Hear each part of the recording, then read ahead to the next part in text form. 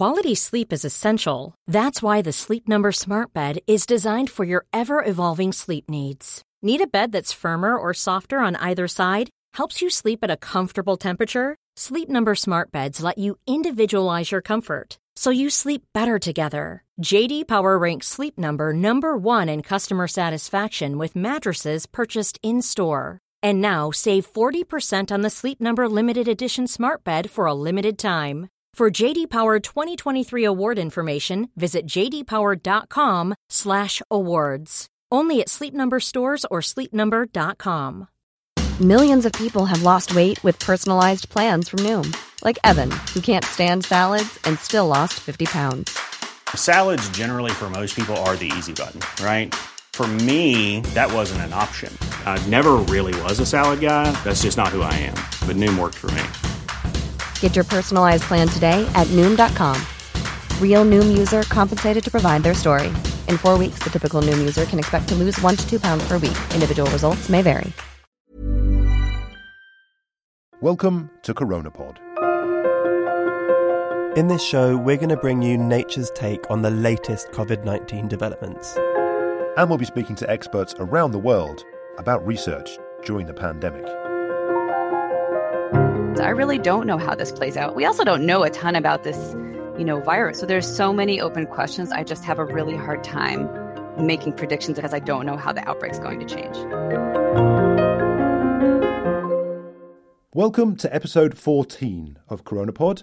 I'm Benjamin Thompson, back once again in the South London basement. And, I say episode 14. I think that's kind of a guess from me, but I'm hoping that Noah Baker or Amy Maxman, who are joining me here today, will be able to help me out on a bit. Indeed, episode 14 is the number. So you haven't been here for a couple of episodes, but we're glad you're back now, and we can hear the news from the South London basement, which we have been so sorely missing. And how are you both doing? I'm doing well. Yeah, I'm all right too, actually. Well, no, as you say, I've been off for a few weeks, and it does seem to me that things have shifted. Yeah, I would say it's pretty unnerving here in the U.S. right now. I was in Berkeley and now I'm in Boston, Massachusetts, and a lot of people are coming out and gathering and getting together. Bars are open and restaurants are beginning to open, at least outdoors. And more worrisome is it doesn't seem to me that when states are opening up, they're doing so because we have this system in place and rates have been going down for, say, 3 weeks. So we feel confident that the virus is going down. It's not sort of an evidence-based opening up. And it's become extremely political in the US with people refusing to wear a mask, for freedom's sake and completely disregarding the health of the people around them, which is just sort of perplexing and disturbing on a different level because do they not have loved ones, or maybe they just don't believe that this spreads? I'm not really sure. So that's what's going on in my country. Yeah, it's interesting that you mentioned politics. Later on in the show, we actually have a piece that's all about how politics can get a little bit entwined with science and how data being reported gets massaged in different places. In particular, looking at the way that the CDC's numbers for things like testing don't necessarily align with numbers that the states have been reporting and why that might be. There's a lot to dig into there, especially in the States, but also all over the world. I don't know if you want to just jump into it, but just before the podcast, I got off of the phone with the person who was heading Liberia's Ebola response. I'm not sure if I should just jump in, but he's now in the U.S., so his perspective is kind of interesting. Yeah, absolutely. Go for it, Amy. Sure. So I was talking to Tolbert Nyenswa, and he was the head of the Ebola response in Liberia. And since then, the government changed hands. And so he now is a public health expert at Johns Hopkins University. And I asked, what's it like to have gone through the Ebola response and then now be in the US? And he was just saying he's just completely shocked. The reason why he's shocked is because in Liberia during Ebola, and this happens in a lot of, countries where the US does have some development work, there are CDC people. So he's used to working with the CDC like during Ebola. And during Ebola, the CDC representatives were very much on top of saying, like, what you do is you have like an emergency operations center. And what are the pillars of the response? Like, one of them is going to be testing in lab networks. Another is going to be contact tracing. Another is going to be making sure that supply chains work well to get biomedical supplies. So CDC was very instrumental in really helping to push these kind of systems, including contact tracing. So he was really surprised to be here and see that suddenly, actually, the CDC is not really leading the response here. and that this whole management system that really includes contact tracing as a cornerstone for containing an outbreak just wasn't happening in the US.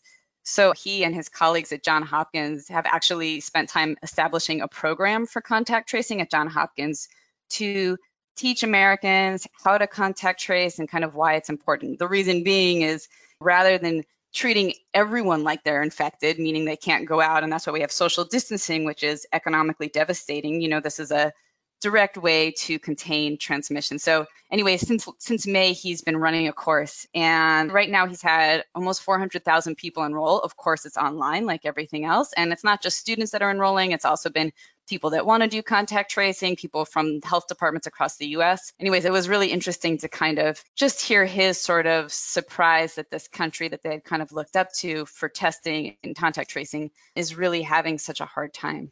My mind boggles hearing that. So let me just get this right. So the CDC helps to inform contact tracing efforts and ways to try to control the Ebola outbreak. And then representative from that country comes back to the US and is now teaching how to control an outbreak and how to do contact tracing to people in the US based on the advice they got from the US, which the US is now not doing. Yeah, that's pretty much right. The other thing they've learned a lot about is communication is one of those pillars I've talked about. So communication is known to be really key in an outbreak. You have to give people really clear messages. The scientists can kind of debate the ins and outs, but people have to have some kind of clear sense of what they're doing, why they're doing it, why it's important that they do it. And so that's like a really big pillar of public health response. And so he's also really surprised here to see that the CDC is really quiet in this outbreak. They occasionally put out reports and there's not really clear messages. As much as I'm annoyed by people who refuse to wear masks, a part of me is a little bit forgiving because there's leaders at the top saying you don't need to wear masks. So it is really confusing here. In many African countries, it seems that the COVID-19 outbreak has been relatively slow to start, perhaps in some cases as a result of these pillars being in existence. But it does seem like things are speeding up. Are you getting a sense of that in the people you've spoken to? Yeah, my preference is sometimes to sort of limit things to at least countries or regions because countries can be vastly different. So for this particular story, I'm really kind of focusing on Liberia, Guinea, and Sierra Leone, the three countries that were hit hard by the Ebola outbreak in 2014 to 2016. They're some of the poorest countries in sub-Saharan Africa and therefore in the world. They don't have a ton of international travel, which makes them different from, say, Kenya or South Africa or Nigeria. So there's not a lot of international travel. So anyways, yeah, they were hit slower. Like it seems like it only started at the end of March there. A lot of that's because there's not a lot of international travel. Also, as soon as it was clear that coronavirus was going to be a problem, the same people who were leading the response to Ebola, a lot of them are still in those countries. And they have these emergency operations centers or situation rooms, there's different names, incident management systems. Basically, they've set up satellites around the country to report back to one central place where every day that group meets, assesses what's going on, and makes evidence-based policy decisions. So they did that really well in the beginning. They restricted travel. By the end of February, they already had these WHO testing kits. So they set up their ability to do diagnostics before the US did, and they began to try and set up the same laboratory networks they had used during Ebola to be able to ship samples and get them tested. So they set that up. The other thing that they decided is seeing very early on that lockdown was going to be really hard there because people are really poor. So if they can't sell the food that they farmed in a market, they may not be eating. So seeing that was going to be an issue, they also did a lot of stuff for quarantining. They decided, all right, even if people aren't in need of treatment, how can we separate them from the community? So in Sierra Leone, they've set up care centers. So anyone who's positive, even if they don't have symptoms, they're supposed to go and stay in these care centers. So that's something they wanted to do. That's also really different from the US. They thought that was a simpler way to do it because you can't expect people who live in a informal housing with one latrine for a whole community. They're not going to be able to isolate well. So this way you kind of separate those people. How successful has that approach been? Well, not super successful. I mean, they're trying to do it, but so far I've been talking with people. And again, it's, all these people I've met during the Ebola outbreak, and they were telling me there's a lot of tough things here. Okay, one, Liberia and Sierra Leone and I haven't spoken to people in Guinea just yet, they've been having a hard time getting supplies right now. Two things. One, during Ebola, there was a ton of aid money that became available. There was a lot of donations. Now they're getting almost nothing. Every country is dealing with their own outbreak. There's not a lot of assistance coming. So they're out of basic supplies like beds. So they're lacking beds. They're lacking chlorine. So I heard, in Sierra Leone, they have these care centers, but people are mad because they're not well cleaned. There's not enough chlorine to clean them. And then in the treatment centers, they're out of a lot of even basic drugs. Like people come in because of COVID, but if they have sepsis, there's not antibiotics to treat them. So this sort of separation thing is getting difficult because of a lack of supplies and also a lack of money to pay people who would work there. So that's tricky. The other thing is there is a lot of community pushback. From what I heard from my sources, even though there was some misbelief or people didn't really believe so much in Ebola, or they just didn't want to come to treatment centers during Ebola, that's even stronger during COVID. And what my sources were saying was it's probably because COVID isn't as dramatic as Ebola. Ebola is extremely deadly. We know, upwards of, say, 60% mortality. And also it's a very gory death, whereas COVID is much more subtle. And also because most people don't have severe disease, there's not a real motivation to separate from your family during it.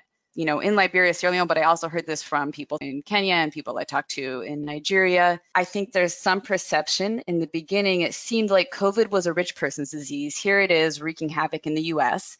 And the people that seem to have it first in some of these countries are people who travel, who can afford plane tickets. So the thought is it's really confined to those people. And of course, that's not going to be the case for long. So a big fear is it's slowly trickling to lots of people. It's spreading across, it's now across the country in these places, and numbers are really going up. If numbers are going up then, Amy, how are these countries going to respond, do you think? And they're basically going to try doing the same things. I think a lot of this middle game, you've got the beginning game where you try and not get the disease in the country, and you've got the end game, which is the vaccine, but there's this middle time where you're just scaling up the basic public health responses. That's what the US has been really struggling to do. And that's what all countries are trying to do right now is how do you scale up these basic things? So they're going to scale up the basic things. But then also as far as what happens within hospitals, that's been the real fear because these are really low resource settings. For example, even when I started reporting, the basic measure for how ready is a country for this, you ask them, how many ventilators do you have? Now, Sierra Leone had no ventilators, but then Jack Ma, the Chinese billionaire, donated a lot of ventilators to Sierra Leone. Well, that sounds great, but what I heard is actually none of them have been used yet because it turns out there's no intensive care units. So there's no ICUs there. People don't have training to use them. You also, I guess, need to sedate patients to use them. There's a lot that goes into using a ventilator. So even though the machines themselves are there, that's not really a thing that they can make use of. I talked to a head nurse that I spent a lot of time with during the Ebola outbreak, and he was just really upset to say that the same problems are there. They've got the leftover PPE, protective gear they had from Ebola, that they're, still reusing those gloves and everything from 5 years ago now. So they've got that, but it's not enough. And very clear in his mind is how many colleagues he lost during Ebola. So they're scared. A lot of the nurses, and I talked to an ambulance driver, have decided to just they're not going to risk their lives again for this. They remember how deadly it was. And also there's a lack of pay, which is a constant problem there. So they're not being paid. So the hospitals are in some trouble right now.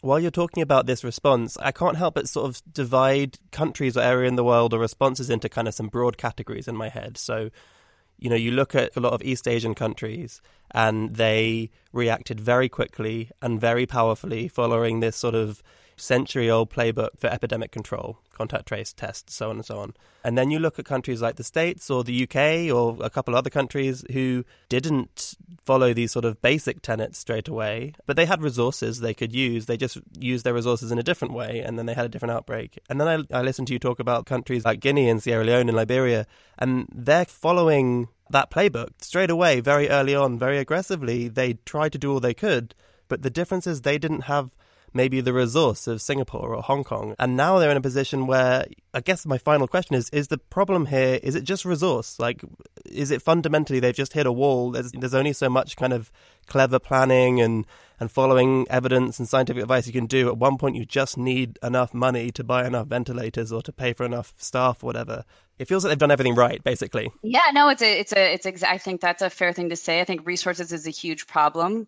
The good thing is that some of these preventative measures could work. Like this idea of the care centers is really smart, actually. If communities can be convinced that they should go to these places and that this is real and they should wear a mask, those things are free. So if they could succeed there, that would be hugely helpful. And maybe they'll be able to, I asked this question and it wasn't really, the person I was talking to didn't get it at first. And I was like, well, is leadership on board with wearing face masks? And he was like, what? And I was like, yeah, are all of the, your governors, are all of your leaders saying you should wear face masks? And he was like, of course they are. So at least there's that. Again, in the US, we don't have that. Yeah, I mean, there's always been this thing that people have said about how a lot of the East Asian countries responded quickly and were able to because they, still have the very, very real and recent memory of SARS in the back of their head. They went through that, and so they remember the epidemic. They knew how to react. And I guess you could say the same about, Sierra Leone, Liberia. They have the very recent and very real memory of Ebola in their heads. And maybe that's what the US and the UK doesn't really have as close to it because it didn't happen in that way in those countries. But you kind of want to just be like, hey, look at them. It's a thing, right? They still went through that and you've got the internet. You can still see it. It's totally true. It's true, right? That might be why, there wasn't a debate from their politicians like, I don't know, maybe we should do our own different model instead of, just going ahead and responding to this. Maybe a bit of good news is I talked to one of the doctors in the capital of Sierra Leone, and he was saying he's actually been using dexamethasone. They actually have access to dexamethasone. And he's been saying for the people who have severe cases, he feels like it's really been working. So he was just delighted to see the recovery trial results that came out this week because they kind of confirm what he thinks he's been seeing in his patients. So, Amy, you mentioned dexamethasone, and that's the second thing we're going to talk about today. And it seems like a pretty good news story. This is a very common drug, dexamethasone. It's a steroid used to treat things like rheumatoid arthritis or asthma and what have you. What have we got going on here, both? Yeah, so it is great news. It does not mean there's a cure. However, in this study in the UK with 2,100 people, and it's a controlled clinical trial, what they found is that dexamethasone, which is a steroid, it reduced deaths of patients who were on ventilators by a third, and it reduced the death of people who were on oxygen by a fifth. Of course, in a place like Sierra Leone, people aren't on ventilators, but the reason why here we're saying oxygen and ventilators is because that means they have very bad COVID. I have to say that when I heard this, it was, I'm going to spoiler alert everyone, this is my one good thing for this week. It was really wonderful to read because there have been drugs trials that have come out. We talked about remdesivir, for example, on the podcast, but that didn't actually reduce deaths. The first trials showed that it shortened time in hospital or time in intensive care, but it didn't reduce deaths. And then there's been a lot of discussion about hydroxychloroquine, which we don't really need to bore podcast listeners with even more. But this time, this was a controlled study, a randomized controlled study that showed a big effect in reducing mortality. And I feel like we have been overdue a bit of good news from a therapeutic. Also, it's great for so many reasons. Like, just talking about Sierra Leone, actually remdesivir would be quite hard to administer in some places because you have to do infusions over a period of time. And that's hard in a low resource setting. And also remdesivir is a new drug. It's going to be patented. We're going to have to work out how we're going to license the drug. It's like we have to work up scaling up manufacturing, whereas dexamethasone is a pretty widespread until hopefully it doesn't get bought out somewhere, but it's a drug that's off patent. It's a steroid. It's just a pill. You can use this in places that are low resource. I talked to a nurse in a rural part of Sierra Leone. They're getting this shipped to them. So they can actually use this for people who are really sick. So it is great news in that way. Yeah, I think one of the most important things is dexamethasone is cheap as well, right? It's been in use, as you say, since the early 1960s. It does have side effects, but it does seem to be making a difference. But I don't mean to sort of dampen this good news too much, but I will have to say that from what I understand, these results haven't been peer reviewed yet. And I think given that all that's gone on over the past few weeks, I think we need to be a little bit cautious there. But certainly the UK government has thrown their weight behind it. They're very excited. They've got a bunch of doses. They reckon that if there's a second peak, they've got enough to cope with it there. So it seems like people really are behind this as a potential treatment. Yeah, I would agree with you. I think rightly, a lot of people are saying, hey, listen, at this point, can we please see the data? A press release isn't enough. I guess my thought is maybe because the recovery trial ended early, maybe they felt they had to announce why it was ending early because these were good results. But yes, I think everybody's anxious to see the actual data and to dig into it a little bit. The WHO announced that they're going to be coordinating a meta-analysis. so that anybody who has any results from dexamethasone can send it to them, and they're going to try and analyze it and come up with some guidances on how to use the drug. Absolutely. And I guess there are some other reasons to be slightly optimistic this time. I think I agree with both of you that we need to see this data and, really pick into it as recent events have clarified. But, this is a randomized control trial, not an observational study. That's a step up. They have been very explicit about how this data will be shared. Before, we have had situations where the data was explicitly never going to be shared and we had to just lump that. So, the signals are pointing in the right direction this time for people to be more confident, which is nice. Yeah, and it makes sense. I mean, what it does is we know, as we talked about it on a Corona pod at some point, we know that one of the reasons why people might be dying from the coronavirus is an inflammatory response, an extreme inflammatory response, a cytokine storm, and steroids dampen an immune response. So it kind of also makes sense why this could be happening. So there's also that added level. That's also why it makes sense that it wouldn't be helpful if you just have moderate disease. So if you just have the virus, but your immune system isn't in overdrive, you don't want to take this drug. There's a quote in the story that was written by our colleague Heidi Ledford, and it's a quote from Martin Landry, which I think really brings home why this could be such an exciting thing because of how cheap and available this is. And the quote was, "For less than £50, you can treat 8 patients with dexamethasone and save 1 life." Based on these statistics. That's a really good way of putting this into perspective. For a drug, that's a big deal, I suppose. I mean, this is a good thing, and you're right. So I think to choose that as your one good thing this week. Amy, how about you? What else have you got for your one good thing from the past 7 days? Well, I decided to just add in something I just now found out. My dad's in the hospital and he needs a bone marrow transplant. And I just found out they found 2 matches in the US. But I was worried, who's going to go to the hospital for this sort of not minor procedure of donating bone marrow in the middle of a coronavirus pandemic? And it turns out that both of those anonymous people, no idea who they are, have both agreed to donate, which I find really amazing and awesome and something that sort of restores my hope in humanity for a little while.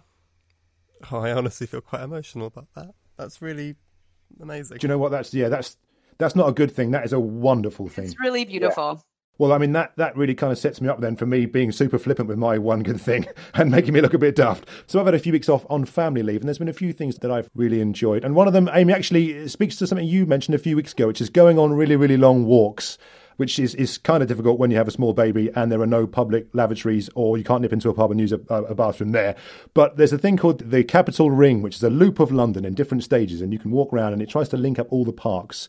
And we've been doing a few stages of that because it turns out our house is actually on one of the roads that is a route. So it's been nice to just stroll around a bit, and obviously the city's a bit quieter now. And so it's been nice to feel the earth spinning under my feet for a few weeks.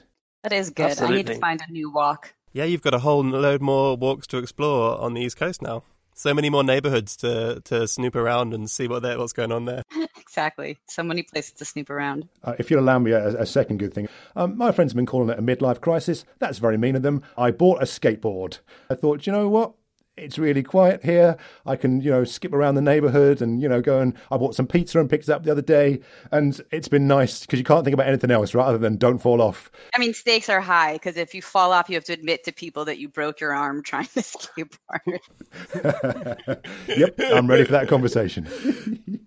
Well, let's leave it there then, both. It's good to be back for episode 14 of Corona Pod. I hope you'll both join me next week for episode 15. Amy and Noah, thank you so much. Thank you. Thanks very much, Ben. Next up, throughout this pandemic, we've all become quite accustomed to regular doses of model projections, graphs and data. But all of these numbers aren't always as clear or accurate as we might think. Reporter Nick Howe has been investigating. Numbers don't lie. So goes the oft-repeated phrase. I mean, how could they? They're simply human-contrived constructs designed to measure or count things. But in reality, it would be naive to think that simply the presence of numbers somehow adds certainty or validity to a point. And during this pandemic, there has been no shortage of data, statistics, models and, numbers to be had. But despite the multitudes of measures, it's proven quite difficult to get a solid idea of what has happened, or in the case of models, what might.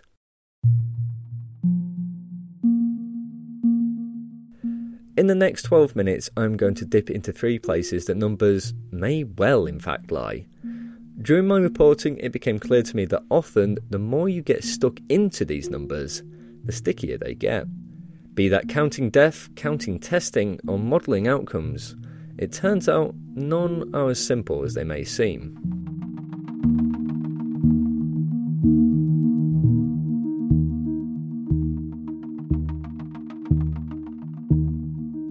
First, counting COVID deaths.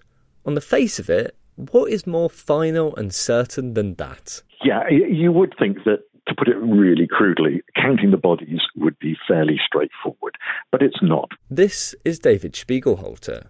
He's a statistician who has been digging into the UK-based coronavirus data. The government report data when they've died from COVID and they've been tested positive, and that's what's reported. But many of the people who die, another sort of 20% or so, 25%, won't have been tested and yet will have COVID on the death certificate. People might say, oh, well, have they died with it or of it? Well, nearly all those, COVID will be mentioned as a contributory cause. So at least that it's accelerated their death. It's been a partial cause of their death. Even with a positive test, it can prove difficult to determine that the coronavirus was the cause of or a contributor to death. Without one, well, doctors use judgment based on the symptoms the patient experienced prior to death. A good approximation, but hardly a black and white distinction. What's more, the exact mechanism of determining whether a death was due to COVID varies between countries, and inevitably some of the deaths caused by the disease are missed. As a result, many people have argued that a better measure is to look at the excess deaths, the number of extra deaths above a predetermined normal baseline. But this comes with its own problems. It's not clear what we should use as that baseline, and often a 5-year average is taken, but that's not necessarily appropriate. Maybe we should use what we would think the rate would have been if the virus hadn't happened. And in fact, earlier this year, death rates were very low. It was a mild winter, very little flu, and so that would change the number of deaths we would have expected. Regardless of which baseline you choose, these analyses often come up with higher totals for deaths than those directly reported as COVID deaths. It just provokes more and more questions being asked about what's actually happened during this epidemic, and it's very complex indeed in terms of deaths being exported from hospital. People have not been going to hospital, either from home or care homes. So the large numbers extra have died at home and in care homes than you would have expected, not all due to COVID. In fact, the majority of the excess deaths at homes not had COVID on the death certificate. There have been people who we presume would have generally died in hospital. But we also must presume there's some people who would have not died if they'd gone to hospital. And trying to quantify that, which is essentially the collateral damage of the lockdown, is extremely difficult to do.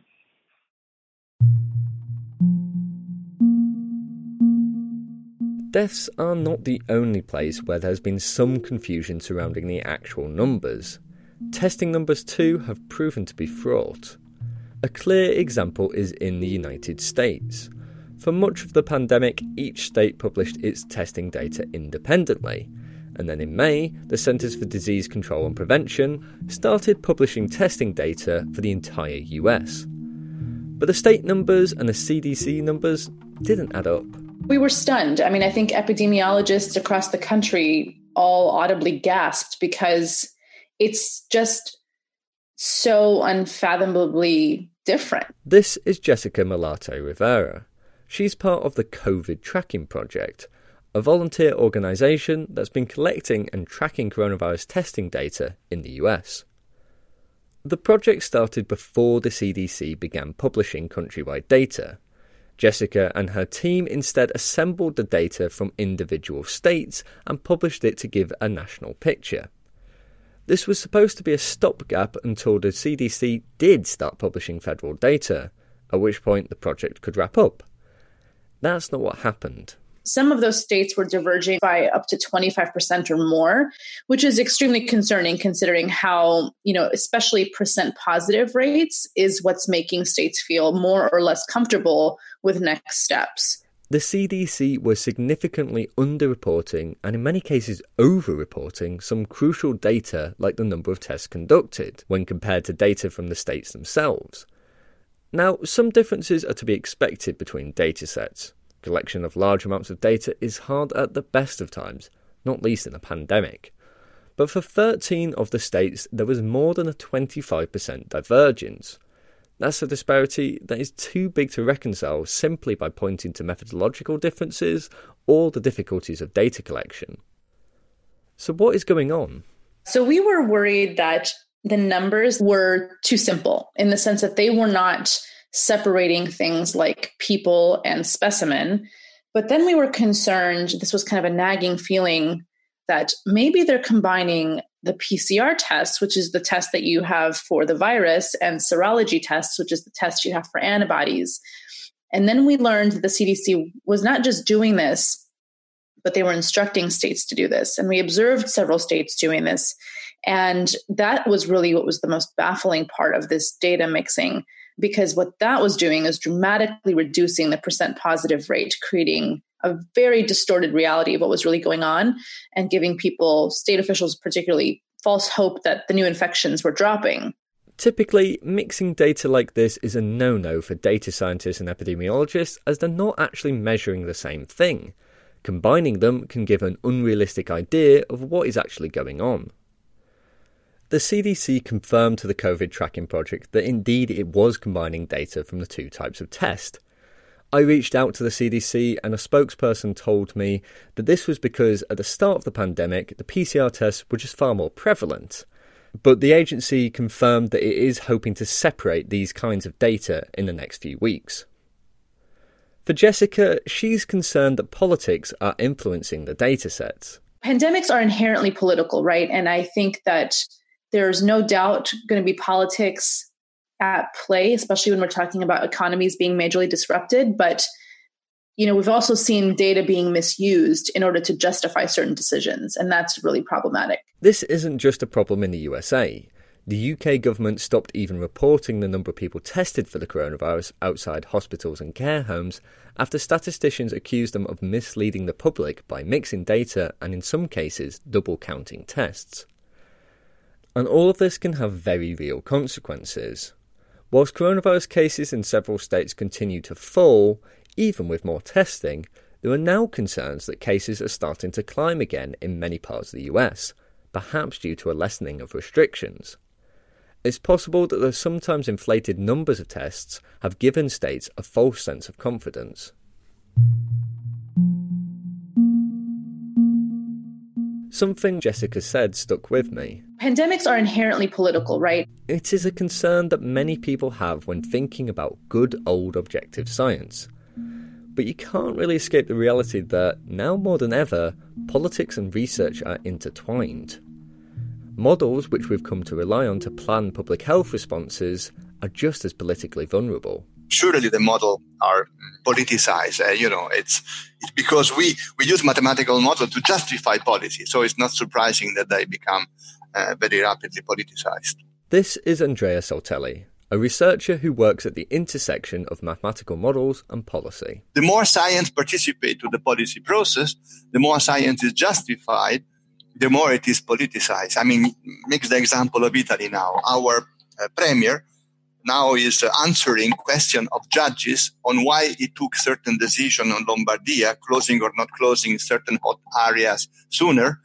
And he defended himself saying, I did this based on scientific advice. So you really see now that the fate of a prime minister may hold on balance on how well he can show that he has been following scientific advice. So clearly in circumstances like this, to expect science to be neutral is very hard. It's a kind of a dangerous illusion.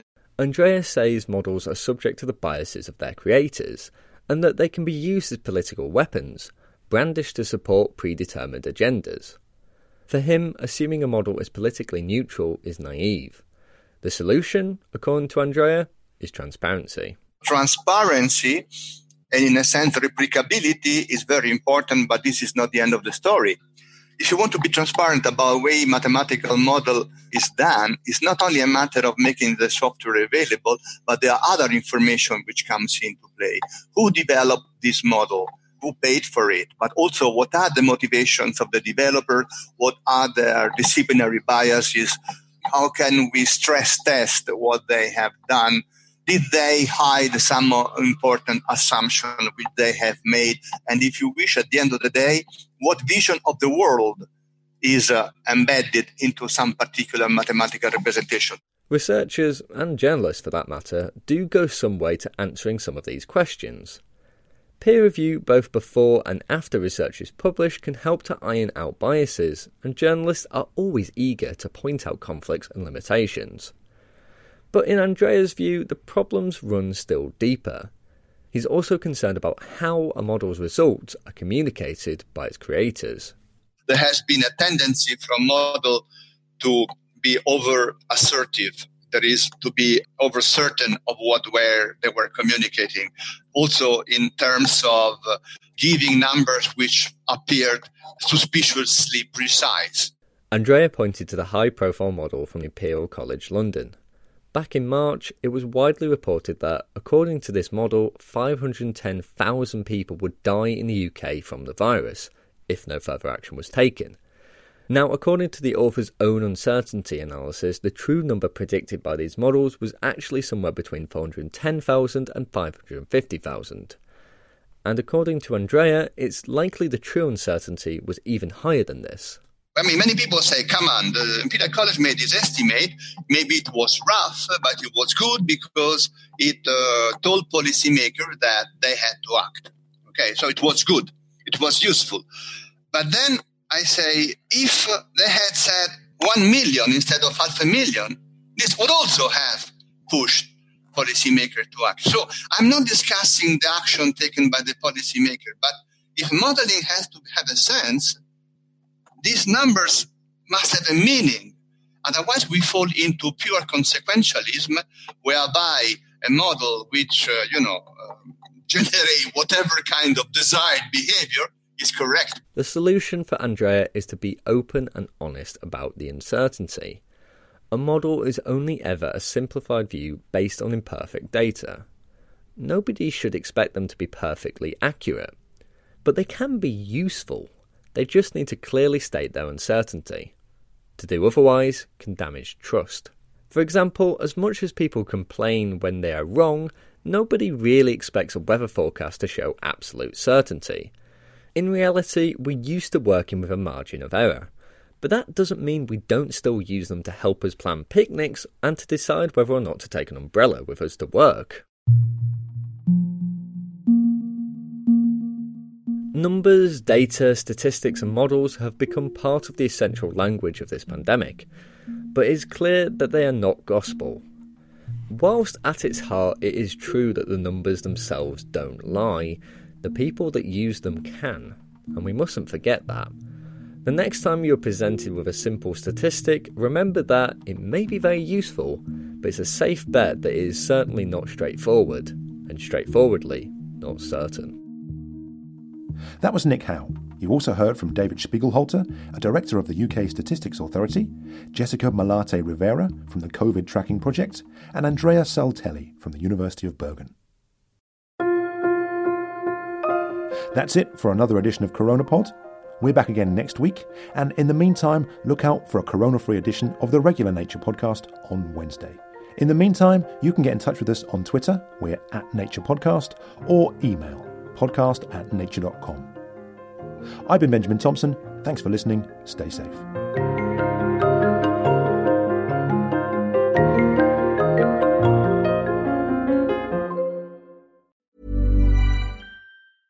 Hey, it's Paige DeSorbo from Giggly Squad. High quality fashion without the price tag. Say hello to Quince. I'm snagging high-end essentials like cozy cashmere sweaters, sleek leather jackets, fine jewelry, and so much more. With Quince being 50 to 80% less than similar brands. And they partner with factories that prioritize safe, ethical, and responsible manufacturing. I love that. Luxury quality within reach. Go to quince.com/style to get free shipping and 365-day returns on your next order. Quince.com/style.